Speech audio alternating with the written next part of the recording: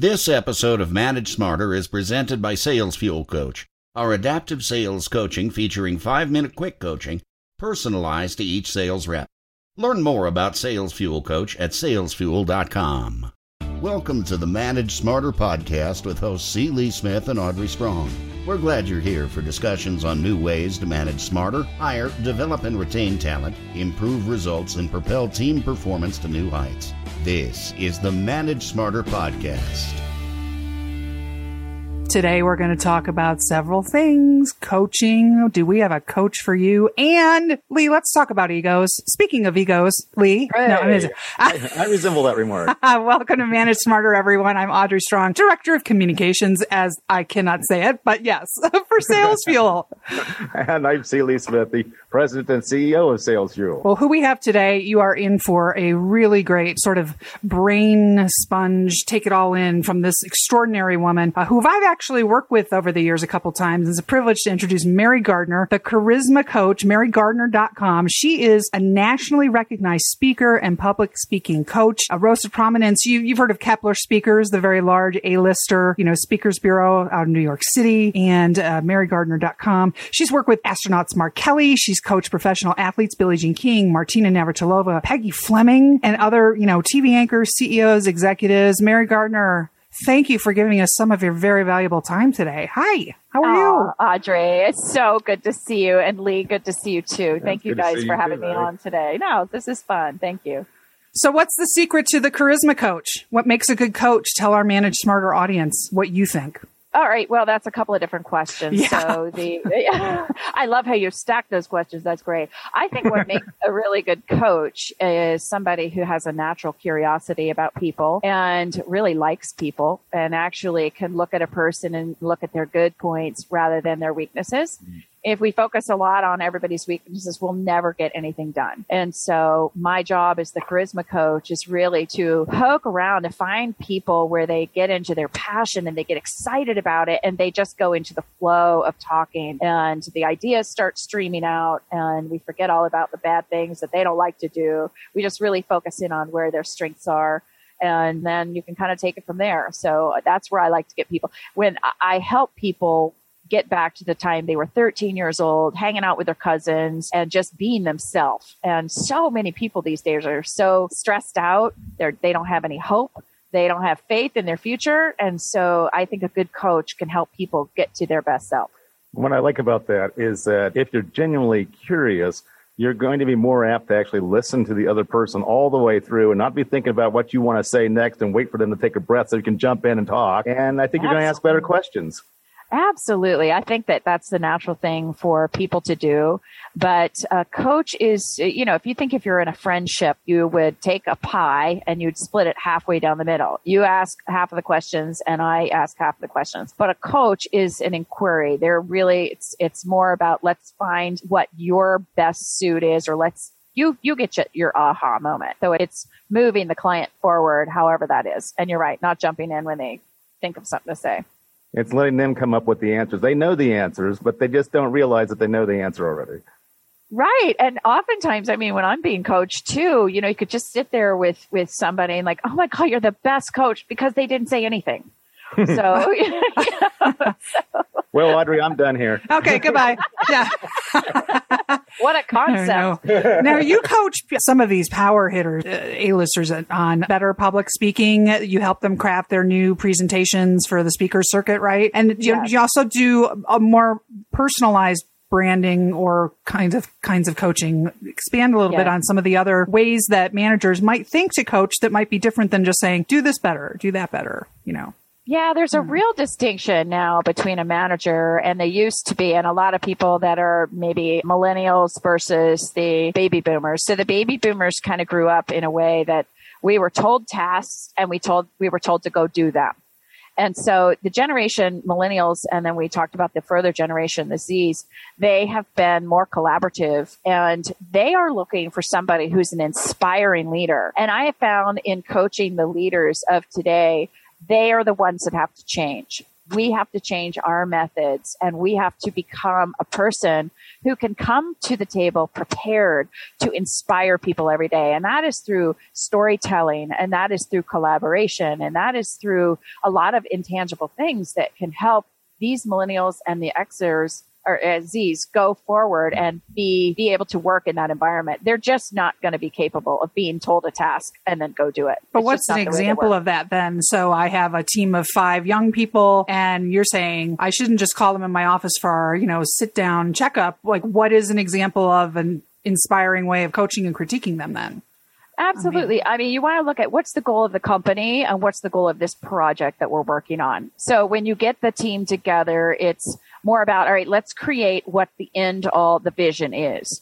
Here's what my vision is. I'd like to hear from you guys. And it's best even if you could just throw out, here's our end goal. And then you start to do the brainstorming process, throw up a whiteboard, get those, all ideas are fantastic and nobody gets criticized. And you just go around and say, all right, let's find together what this is going to look like. So casting that vision is so important first, that they all feel that they had contributing parts of it. So what are the components of good storytelling? Oh, I love that. That's a great question. Most of the people that I work with, or a lot of the people that I work with, are left brain introverts. A lot of them are attorneys, they're financial professionals, astronauts. They have a factual story that they want to tell. And what I like to do is to encourage people that if you're persuading somebody, people justify on logic, but they buy off of emotion. And so you've got to have those facts there. But the best kind of storytelling will set up the story a little bit to tell a little bit of the philosophy. It's kind of the whole thing. Tell them what you're going to tell them, and tell them what you told them. But it's giving a one-line metaphor that will give them to set up this story, and then tell the story in a way that hits all the emotional points. And what I do, a lot of people just tell the facts, but like a story that I remember so well was Mark Kelly, the astronaut who's married to Gabby Giffords, was telling a story about how he was, when he first heard that Gabby Giffords was shot, he was on an airplane going from Houston to Arizona to pick her up. And CNN announced that she was dead, that she died. And so that was the information that they got. And he was on the plane at that point. And so he said, I went into the bathroom and it was bad. And I said, what do you mean it was bad? What happened? What'd you do? How'd you feel? And so I made him go through that feeling again of how it felt in that moment. So where he goes through it on stage, and he said his daughter, when he got out of the bathroom, he was crying so hard. He was shaking so hard and crying so hard. It looked like his whole body was crying, is what his daughter said. And so after he shares a little bit more about the emotion, people in the audience, they go from this high point, like, oh my gosh, you're kidding, to, oh my gosh, you're kidding. So it just brings people on this emotional journey that at the end of the speech, you're high, you're low, you're high, you're low, and it becomes so colorful and so fun. One of the things I noticed that really good speakers do is that then when they tell a story at the beginning, it makes you want to root for them.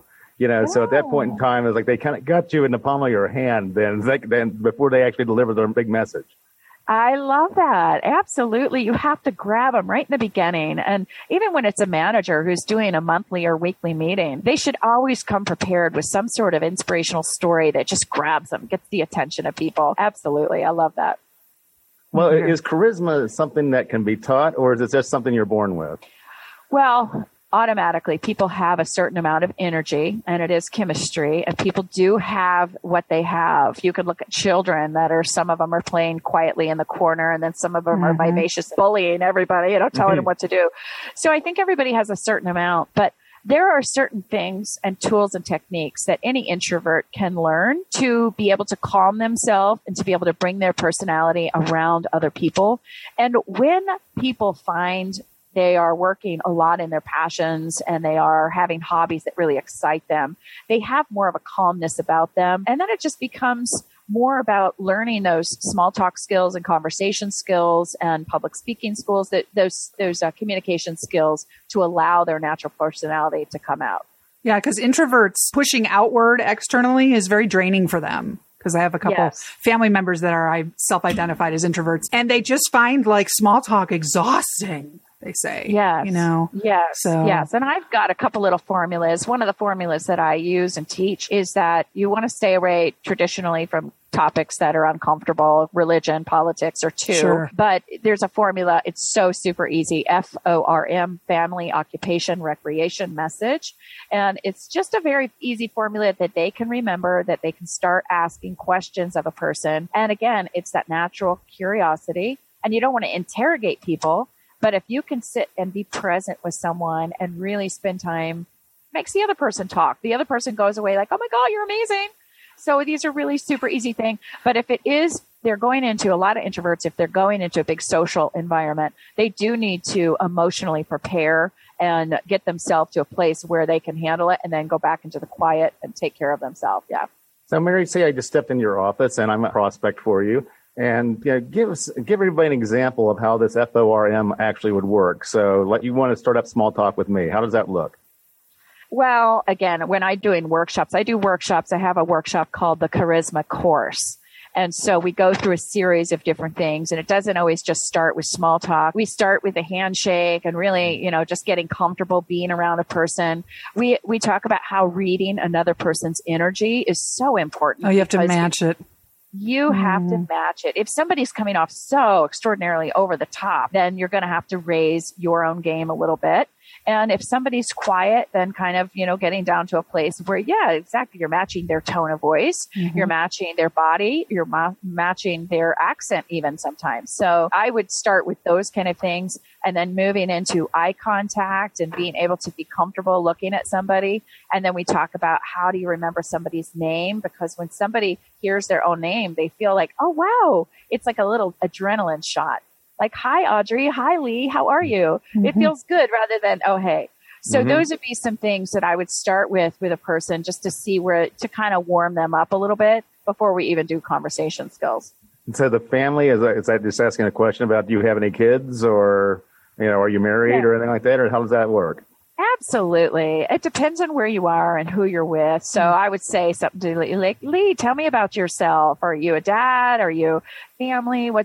So I'd love to know a little bit more about you and where you come from and what you do for a living, and would love to spend a few minutes with you. So that kind of thing. It doesn't have to be the first one is F, it could just be go in order. Yeah, that's right. That's the rules. Yeah. And also, it's like, tell me where you grew up is a great question too. That's, yeah. Absolutely. And then really what's ever obvious, if we were all meeting at a conference, then how'd you get here? How'd you hear about it? Do you know any of the organizers, or do you know anybody here? And that kind of thing can really soften the blow a little bit and make people feel comfortable. Mary, before I joined Sales Fuel full time, Mary and I worked together, Lee, I told you this, and audience, with a couple high power clients. And I have heard you, Mary, talk some of these heavy hitters off a ledge. There have been some difficult situations that have come up with our work together over the years. And you have such a skilled way of handling these power people. And so we wanted to talk to you a little bit about egos. So manage smarter, the name of the podcast. When you're up against somebody that's got a big ego, what are your best practices for how to work better or manage up or manage down or both if you're middle management? Yeah, it's a tough one. They're all individual, I will tell you. Every client that I work with and manage have different situations. I think I may have shared with you guys, I have a client right now that is smarter than his managers. And so that's a real uncomfortable That never happened. They picked people that they could control. And so we're having to go through whether or not he wants to continue to expend all of this energy, giving the runaround and working with people that are not quite as with it as he is. And it looks like to me that he's opting to start looking for another job, that he's not being able to use his best strengths because his bosses demand him that he does XYZ. So he does not have good leaders. What happens is if you're not a good leader, you will lose good people that are working underneath you. So that's really, really important. But I don't know, what kind of clients are you guys? Well, if you're a hiring manager, though, this was a very important thing that you said in the pre-show stuff. Hire somebody who is smarter than you. Don't be afraid of that. And you had a very good reason for that, and share that with the audience. Well, everybody, you have a team. I mean, you want to be able to fill out a team. And if you are hiring people that are exactly like you're going to duplicate the efforts. And really, everybody on your team should have a different skill. And so there should be a mutual understanding that everybody in the room is going to be smarter than you in something. And that's the way it should be, that we all have deficits, we all have strengths. And they should have an understanding about that. And a good manager or team lead, whoever it is in that position, should understand that going around. And then one of the tricks and techniques is when they're in that environment, ask the lowest person on the totem pole first what their ideas are. Because I know that Mark Kelly tells a story that when they start at the top, everybody's intimidated to be able to give an answer that disagrees with the leader. And so if you start at the intern level and you say, okay, what's your opinion on this subject? And you go up from there, you can get a more fair assessment and letting everybody contribute. That's a great tip. I always speak last whenever we're having brainstorming sessions or something like that, exactly for that reason. Mm-hmm. Yeah, and that's what happened to the Columbia, I think it was the Columbia that he shares about, that the airplane was lower level people that realized that there was a problem with it. And they didn't speak up. And so the higher up people didn't. And so we lost several astronauts. So that's why they're like, all right, start at the bottom, ask every single person what your opinion is, what your thoughts are. So. Well, we were talking this morning. I shared with you. Tom Peters was talking about, what's the sales landscape going to look like in 5 years? And with, Gen Z coming into the workforce, and now, what is it, Lee? 5 or 6 generations currently in the workforce right now. Wow. What do you think, from a managing skill perspective, things are going to look like, 3-5 years down the road for different coaching methodologies and? Or has it been the same, largely the best practices you have seem to work for everyone because they're best practices? I think best practices are really important, but I don't think this generation is prepared at all. I think there's a huge gap with communication. There isn't the general friendliness, the kindness. There isn't the responsibility and the integrity to get to a place at a certain time. And so professionalism is not rewarded. Or not rewarded, rather. It's not as valued, I would think. Yeah. How are you seeing that? How is that manifesting right now that you see that in action? Well, what I'm getting is I'm getting a lot of people that are saying these, at all ages, but people are just not understanding the basic skills of being likable and really understanding getting to know people, and creating a relationship is how you create and get things done. And so oftentimes they just jump right in and start telling people what to do or what have you. And then the other side of the coin is they have an overinflated way of being, and they think they're better than they may be. And a lot of times they're much better than we are in technology, but they just don't have that business acumen and savviness. And so it's hurting so many of them. And just behind the scenes, when people come and they think they're way better, they're not going to get the opportunity. And so it would be worth it for coaches, for leaders to share with their employees, really, professionalism and developing that relationship. And I think they need to take time to do team building and things like that. Yeah. So the way to coach a millennial or a Gen Z is to coach them like an astronaut? No, because what I did with the astronaut, he was like, let's get down to business. I'm like, oh, no. I'm the coach here. I love it. Now, I did like your 3-step thing about coaching millennials or Gen Z. You said give them three choices for their workplace. Can you tick off the 3, Mary, and say, which one of these do you think would work best for you in moving up at this organization? This is great. I love this. Well, and I always think, it's important to give them choices so they feel that they have the ability to have choices. There's really only one choice, though, when she gets done explaining get out. That's how you manage children, too. And it's like, okay, do you want to take the apple and go that way? Yeah. Absolutely. Well, but people do want to feel, that's the biggest thing about the millennials, is that they are participating in a group that has something a higher value than just themselves. So it really, when you're looking at not just the bottom line financially, but you're looking at like we're doing good things in the world, we're helping people. That's really how to target that younger generation. They do appreciate that, and I appreciate that about them. So it was question 1 was something like come in late, go home early, and your pay will get docked 10%. That was choice number 1. Okay, what was choice number 2? The 3 choices. Audrey, You're putting me on the spot. I think I just extemporaneously put that together. So, Well, yeah. This is good. So we're going to have to repeat this. So behind door number 2 is if you do what's expected of you, you'll get your salary. Yes, yes. Tomorrow and do it That's again. right. That's right. And number 3 was come up with new ideas and be proactive and get promoted. Which choice do you think you would like to do? And of course, they would hopefully choose number 3. I don't know. Well, You know. and it is. It's like, do you want to be good or do you want to be great? If you want to if you want to be good, you just hit the bare minimums. If you want to be great, you're going to come in early. You're going to stay late. You're going to be participating at a different and higher level. So what do you want? What is your goal in this career? Is this just a pass through time, or do you really want to learn and get the most out of it? And so if you throw it back into their lap where they are getting to choose with every, about their career, then it basically behavior never lies, basically. Yeah. Well, and it's in reinforcing the basics that you're saying that some of them are lacking. So like showing up on time, Yeah. I have a friend of mine, Kevin Davis, who wrote a great book on sales coaching. And one of the things he talks about 2 paths. And it worked. I think that would work very well with this particular generation, which is sort of like, okay, if you choose this path to improve your soft skills or improve your sales skills or whatever, here are the rewards that will be bestowed upon you. However, if you choose this path and choose not to do it or whatever, here are the consequences that might happen to you. Which one would you prefer? Exactly. That's exactly right.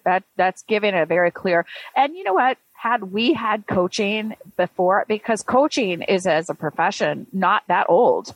It's like 20 years old, 10 years old. Many of us didn't benefit from that. Just imagine if our generation had benefited from knowing what the consequences were and where we could become, stronger and get rewards. We would have probably had a more successful, age group people of the baby boomers. So I think coaching in itself is a real gift to the workforce.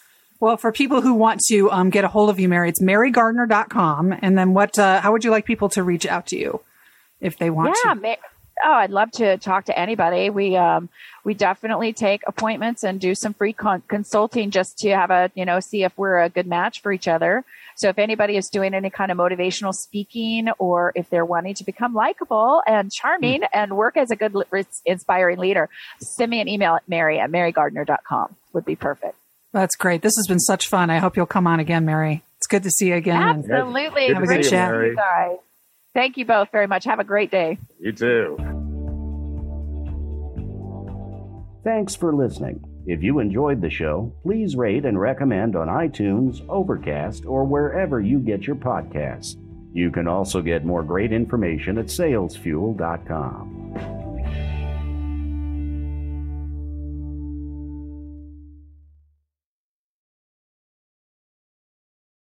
This podcast is a part of the C-Suite Radio Network. For more top business podcasts, visit c-suiteradio.com.